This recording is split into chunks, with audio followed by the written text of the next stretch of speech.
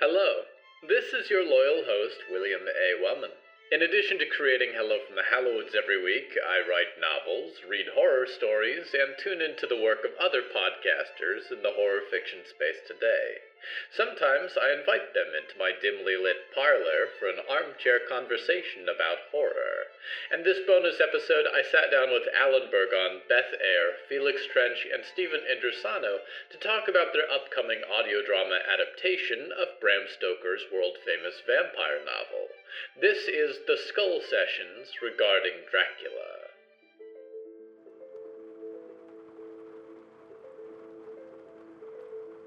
So I'd love your name, a little bit of the background about you, what projects you're coming from, and what you do with regarding Dracula.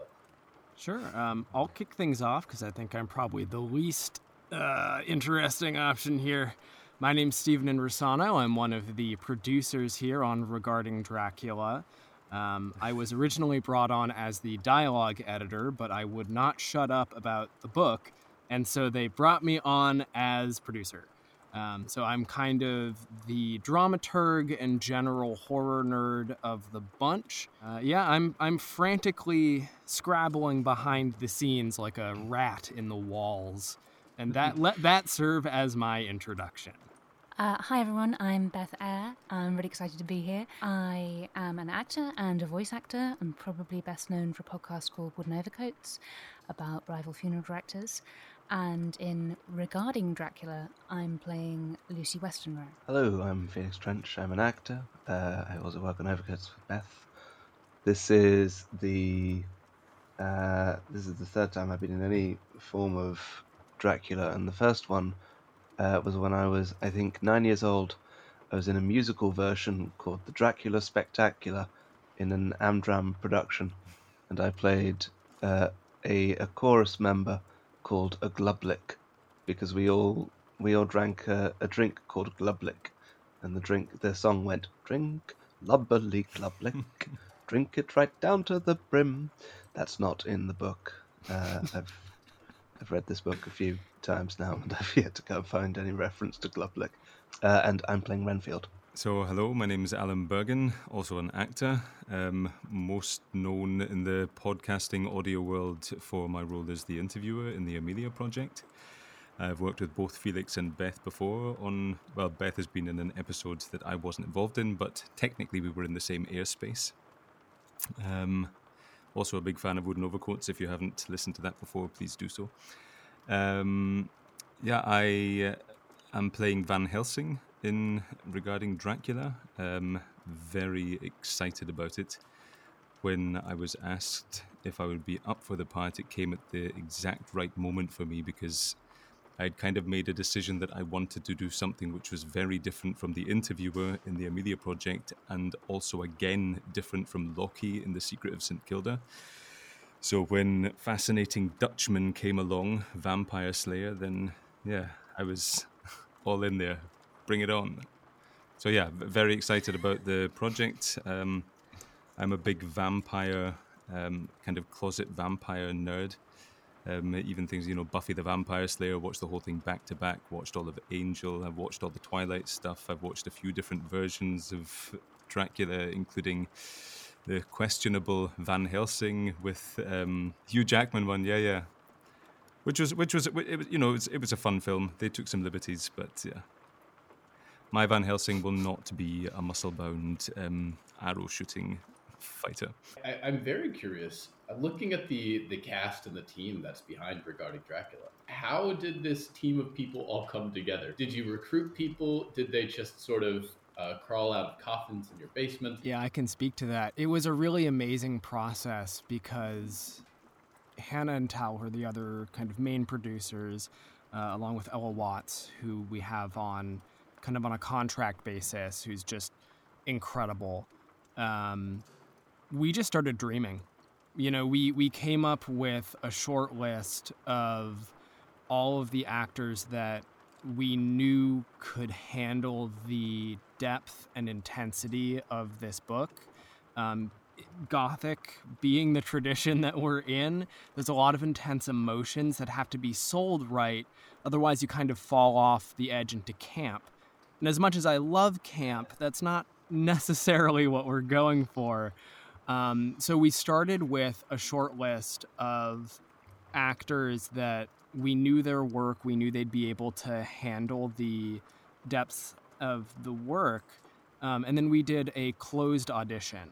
So we sent these roles to quite a few actors who we felt would be good fits. And then from those auditions, we had a night where we sat down. It was probably like 3 hours it took, just like listening to takes over and over again, because we didn't get a bad read, obviously. Obviously, we didn't have a single person submit, work that wasn't show quality.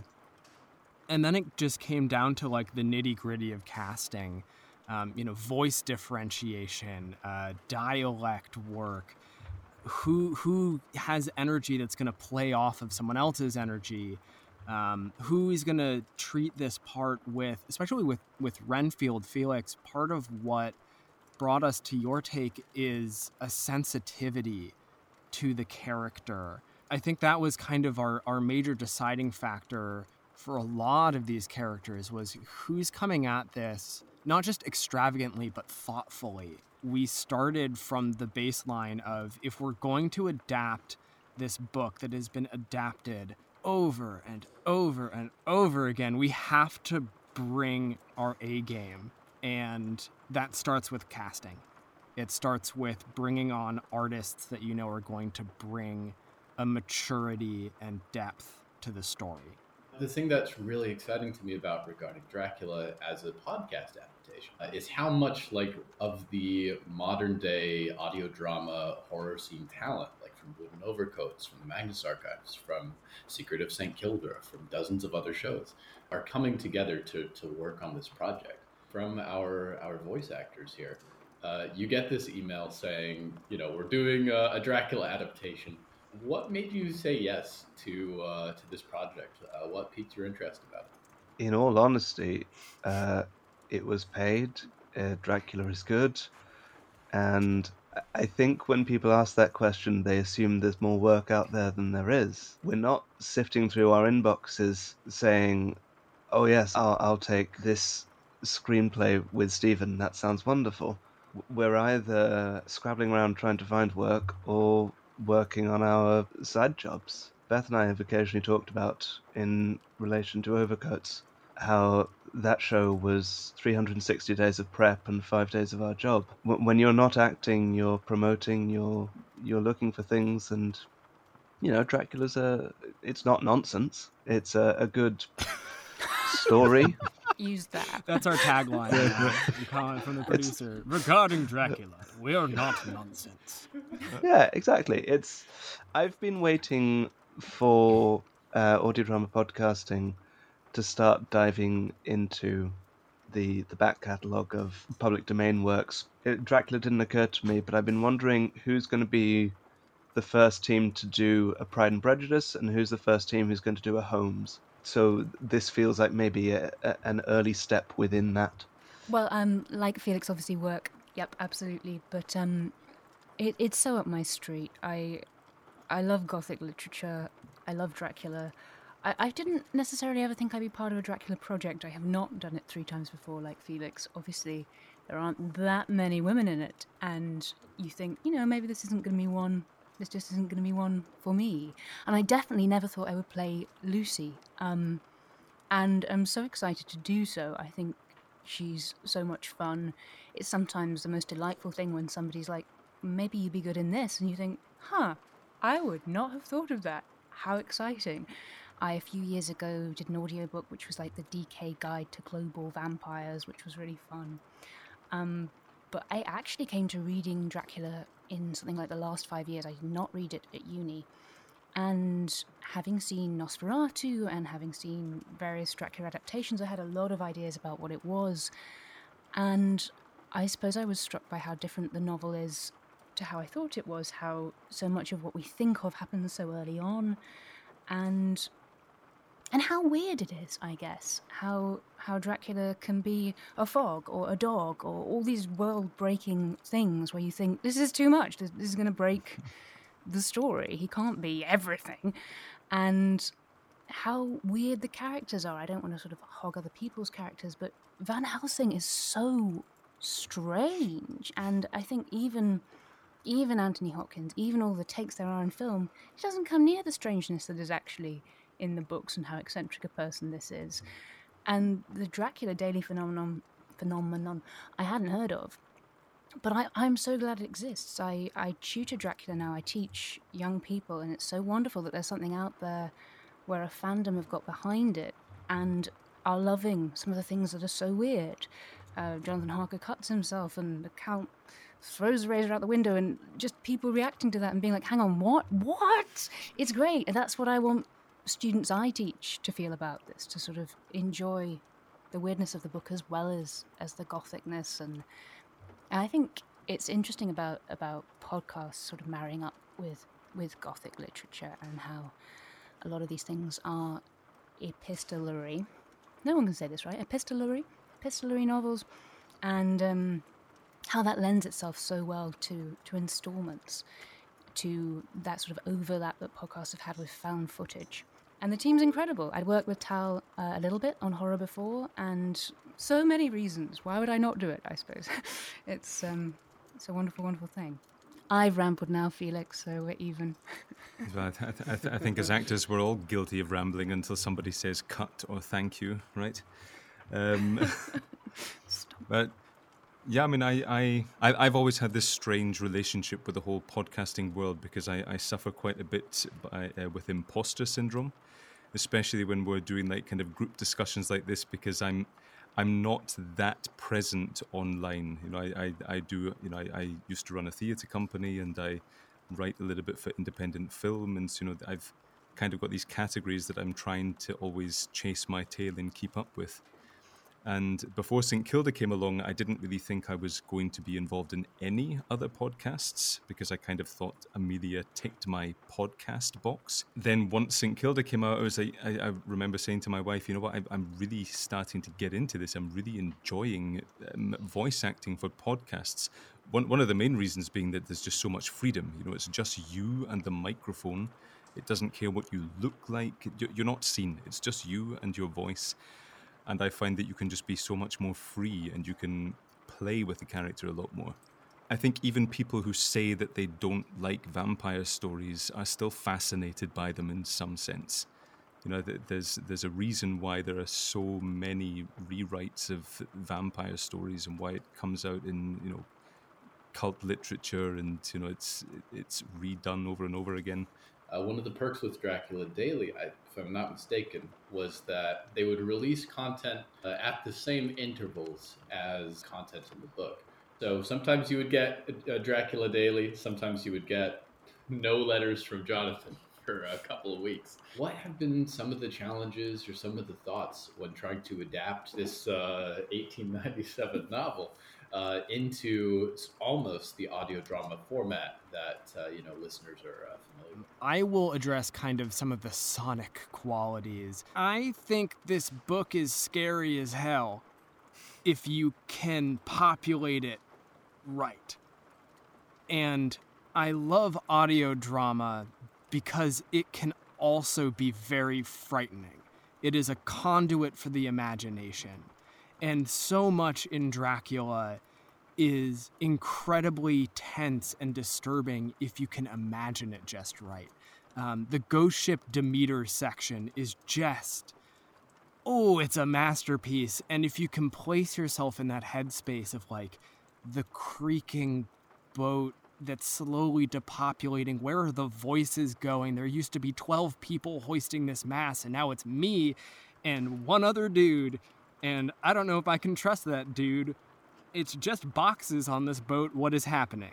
Podcasting is uniquely prepared to tackle both the serialization, which adds to that mounting tension day by day.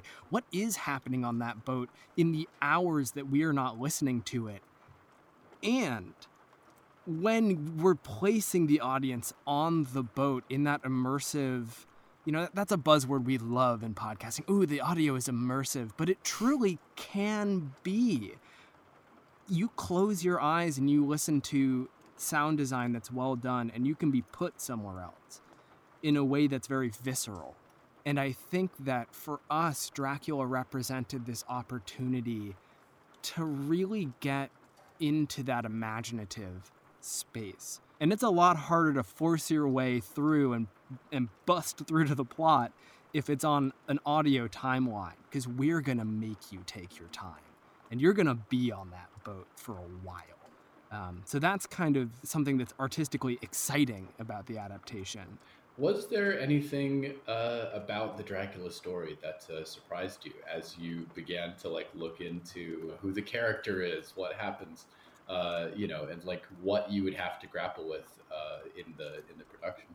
Because there are so many modern adaptations, so many different ways of doing it, and so many different actors who have played Van Helsing over the years. For me, from the very start, was this trying to place him so that it does justice to the character. It's a very serious story. He has a very serious role to play in the telling of the story. I would really be interested to hear as well from Beth. The one thing that struck me reading through this book, and it's one thing to sit and by yourself and kind of work through the pages of a novel. It's another when you're reading something out loud to people, and then you're realizing how some of the stuff that you're reading sounds. And, what struck me going through the early chapters of Dracula is how sometimes it feels like the narrative is really working against what precious few female characters we have in this story. Where do you find kind of the courage that Lucy really embodies? Because I think she does have a lot of strength despite how her journey through this narrative looks. In a book that's largely populated by men, it sort of makes sense that a lot of how they carry on would be defined by their relationships with men, because men is what we have. And so many wonderful male characters in this novel. It's also interesting with Lucy, spoilers, given what happens to her, not to play the end of that, not to just make her a victim. I think it is important for the plot that we see the darkness of that and what can happen, but also Lucy isn't just that. And she's a young woman who's very vivacious, who's just on the beginning of life in some ways, and who enjoys having 3 suitors. And in a way, that seems very fun, and there's sort of lightheartedness to it. And I guess, I don't know, I suppose, as Alan says, wanted to do justice to her, wanted to find the truth of that sometimes horror is a way of exploring our darkest, most primal fears, but also society's fears. So if a woman could entertain the idea of being married to 3 men, what's the worst case scenario? And then what's the worst case scenario if you introduce a supernatural element? And maybe she's going to die and come back as the undead and plague children, and it's so out of control. Which is interesting. But it's kind of a lot as well. And I don't know, I loved reading those early letters to her and Mina. I enjoy their relationship. I enjoy their playfulness. Their articulacy. I think that Lucy genuinely does kind of love all these guys. Not like that, but sees the best in them, sees what's good in them, enjoys those moments that she has with them. Something that we were looking for when we were casting Lucy was an actor who could bring a lot of humanity to a part that has been thoroughly dehumanized by popular culture. Lucy as a character, I think, yes, obviously does not get enough character development in the way we would kind of think about it now, in terms of, we really get her opinions on her ailing mother and her relationship with 3 to 5 men. That's not ideal. And so we needed an actor who could find the universal aspects to those experiences and really put her foot down to say, this is what a Victorian man wrote about the female experience. I am going to bring to the table the aspects of his writing that ring true to me, and that is what you will hear. Reducing that kind of patriarchal propaganda wherever possible, while also presenting, I think, the emotional resonance of wanting your friends to be okay. Those are some of the tensions that are going on artistically behind the scenes. Why does this book continue to see this recurring life when, many other novels from that time period don't get pulled off the shelf anymore? It's a novel, I think, primarily about want. It's about desire, and it's the metaphors for that are taken to almost absurdist extremes. Lucy with her 3 suitors on the one end, Renfield over here on the other, and his need to consume as much life force as possible and also be near Dracula. And what it has is it has a really clear-cut evil. Dracula is a monster in every sense of the word, and because he's so demonic, we don't need to justify him. He's not Moriarty. We don't need to find a kind of human way in. We can accept that there is good, and that is the majority of our cast, and then there is the void, there is the evil, there is Satan, and all of that. There's no two ways about it. We're not there trying to save his soul. We're trying to put a stake through his heart, chop his head off, and fill his mouth full of garlic. Yeah, but I think this. Which, as we all know, is a white flower. The famous image of garlic is a white flower. Yes. I think the reason why this book, I mean, like coming off the back of what you just said, I think one of the main reasons why this book has stood the test of time is because even though it's fantasy, it's horror, it's still very relatable. I think lots of people out there that they're battling with internal demons on a daily basis. There's I would argue that almost none of us out there feel perfectly whole in any way. We're all flawed, and we're all more aware of our own flaws than the rest of the world is. And for a story like Dracula, you have this outward force which is, basically unstoppable. And it's that allure of something which is there to lead you astray against your will. It's almost like saying, hey, it's not my fault. It's like, try as I might, this evil that's out there is just too strong. It's cruel. I can't do anything about it. Although we're constantly battling against it within ourselves. And I think this is why a story like Dracula is so relatable now as it was back then. And I think it always will be relatable. Because it's that evil that that your granny told you about. You fly with the crows and you get shot with them. Be careful who you get into bed with.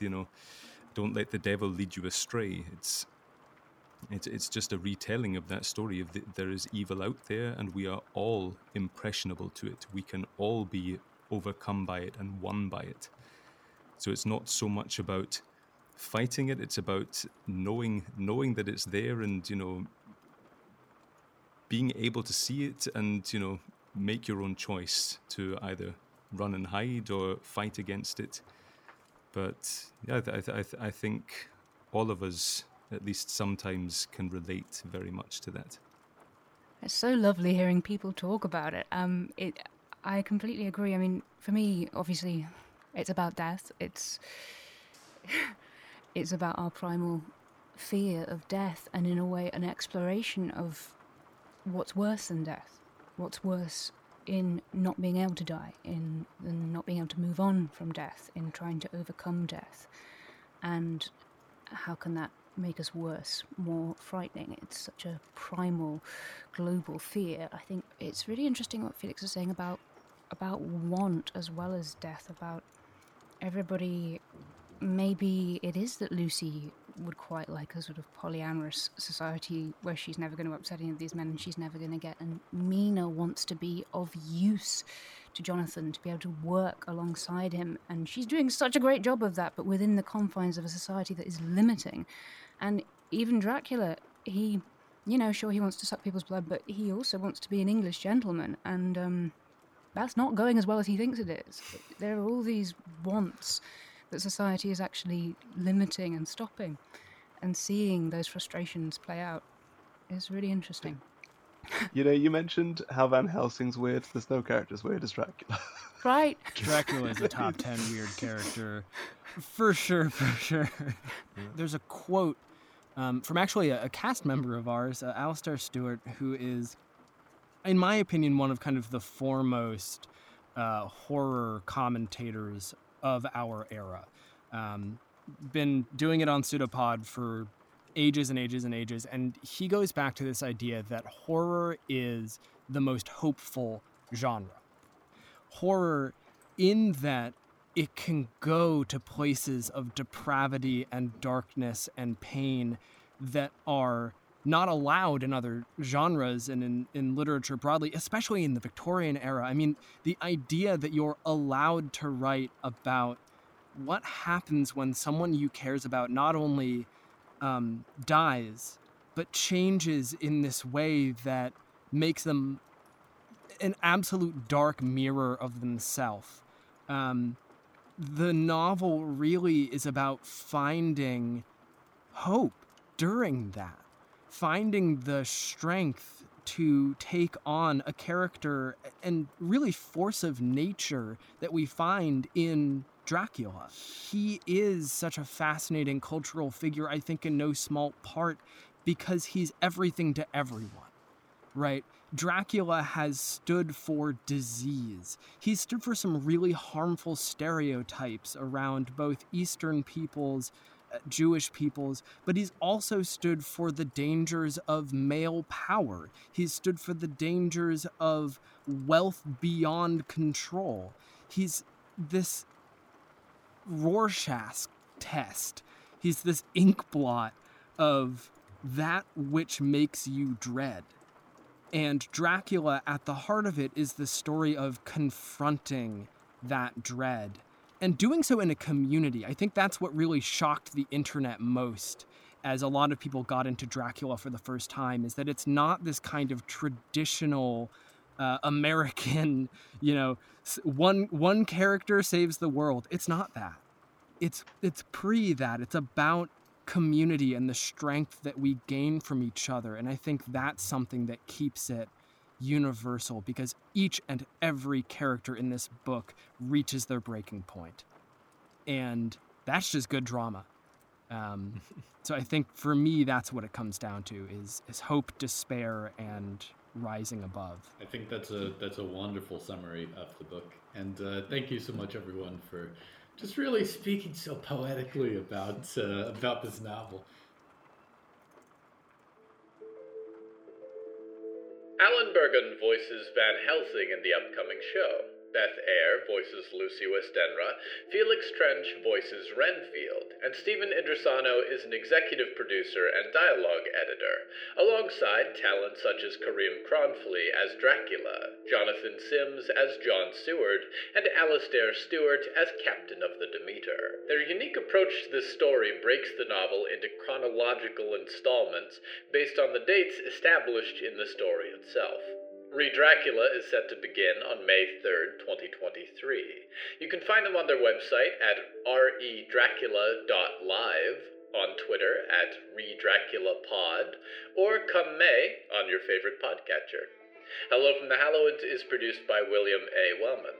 For first access to new Skull sessions with other voices in the horror podcasting space, look to the Hallowoods Patreon at patreon.com/Hallowoods. Until next time, dreamers, stay tuned.